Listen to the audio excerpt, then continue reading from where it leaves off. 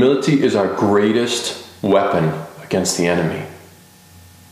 The reason why humility is the greatest weapon against the enemy is very simple. If we are completely empty of ourselves and we are completely full of God, the enemy cannot touch us. If we are dead to ourselves, the only thing that could make us rise again in life is Him and Him alone. Because our eye is single and our whole body filled with light, no darkness can get into someone whose eye is single. Our eye cannot be on ourselves and on God. We become double-minded that way. This is something that we need to understand. Now, I'm saying this from a place that I really struggled with pride, because I thought I can do all things on my own. That no one can tell me that I can't do something, because I know that I can. I was the one trying to climb the ladder. That whole rat race. I'm going to be the first rat. I'm going to win. I'm going to do whatever it takes to win. Now, that is the opposite of what Jesus was thinking. Because we have to seat ourselves in the lowest place. And then out of that low place, God will rise us up. We do not want to think of ourselves too highly. Paul thought of himself, I was the chief of sinners. It's true, he was. He killed Christians. He killed men and women of God. Image bearers of God. He understood who he was prior to conversion. And he always reflected on who he used to be apart from God, because he realized that apart from God, that's who he was. So the only way to stay with God and in God was to realize that he was nothing. The only time he started thinking of himself as something, he realized, wait, I'm a sinner apart from God. Pride says I could do it on my own. I don't need God. That's how Satan fell, was pride. And that's how he got Adam and Eve to fall, was pride. The root cause of everything is pride. We start comparing ourselves to people on this earth. Pride. So let's get right to the scriptures. We're going to go to Philippians chapter 2, verse 5 to 9. It says, "Have this mind among yourselves, which is yours in Christ Jesus, who though he was in the form of God, did not count equality with God a thing to be grasped, but emptied himself by taking the form of a servant, being born in the likeness of men. And being found in human form, he humbled himself by becoming obedient to the point of death, even death on the cross. Therefore, God has highly exalted him and bestowed on him the name that is above all names. Have this mind among yourselves, which is yours in Christ Jesus." You need to have this same way of thinking that Jesus had. You were given the mind of Christ. And if you look, the mind of Christ in this sense is he was humbled himself by becoming obedient until death. Until death.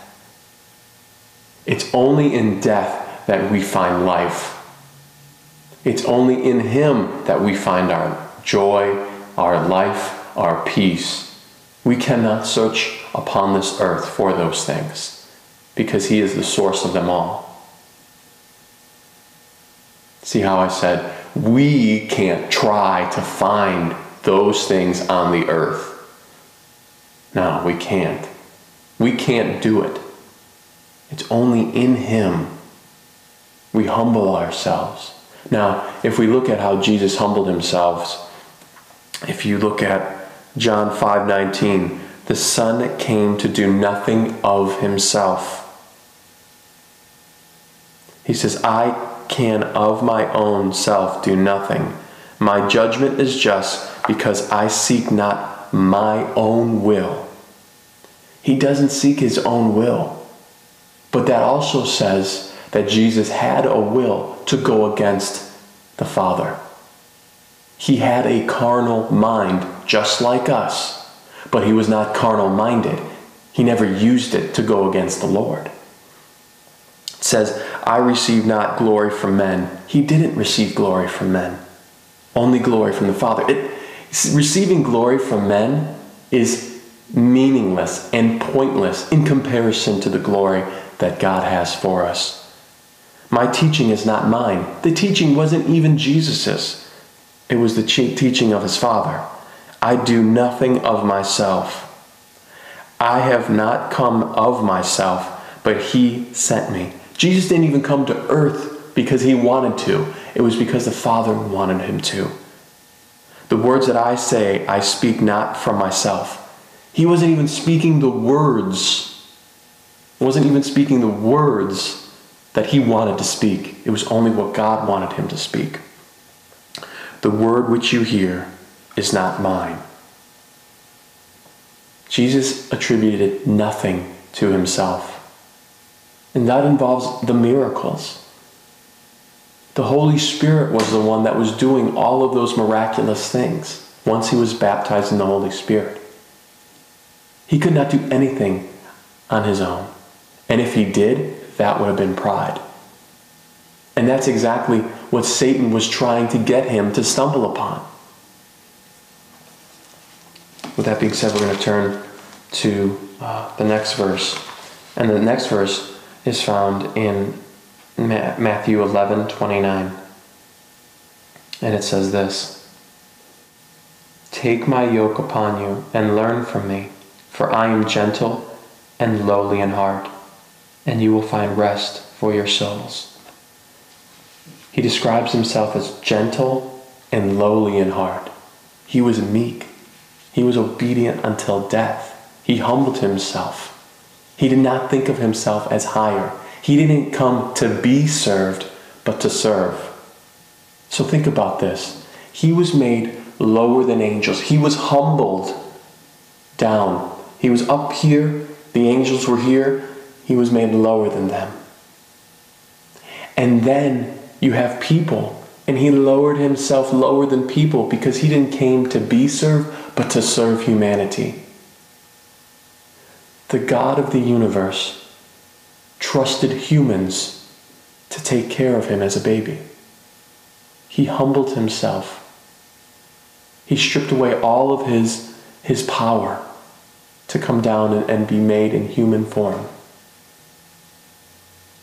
And he saw himself as one to serve humanity and not to be served. If there's one person who should want to be served, is God himself.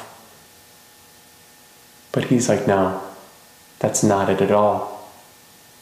Because he was the epitome of love.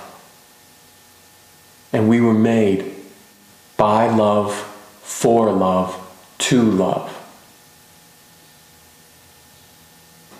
I'll say that again. We were made by love, for love, to love. And this brings the glory of God to the world. What does God look like? Jesus. How does he function? He empties himself. This is what he's calling every Christian to do. He cannot work with clay that has been hardened. He cannot mold that. That hardness comes out of a place of pride. He just wants you to give him your full attention.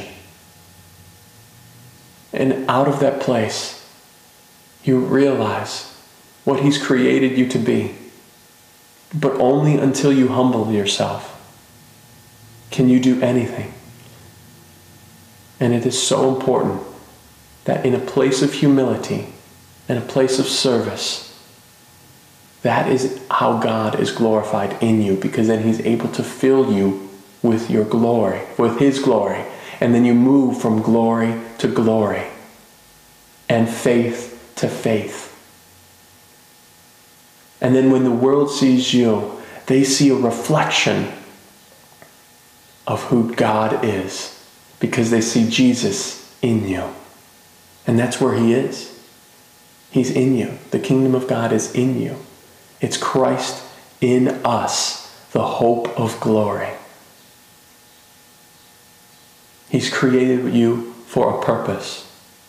It's time to lay your life down. Deny yourself so you're able to pick up your cross and walk as he walked on this earth. It's out of humility that all of this flows. Because water seeks the lowest places. And out of the lowest places, that's where he will pick you up. It's knowing that I can't climb the ladder. I literally need to get picked up in his arms, and he will take me there.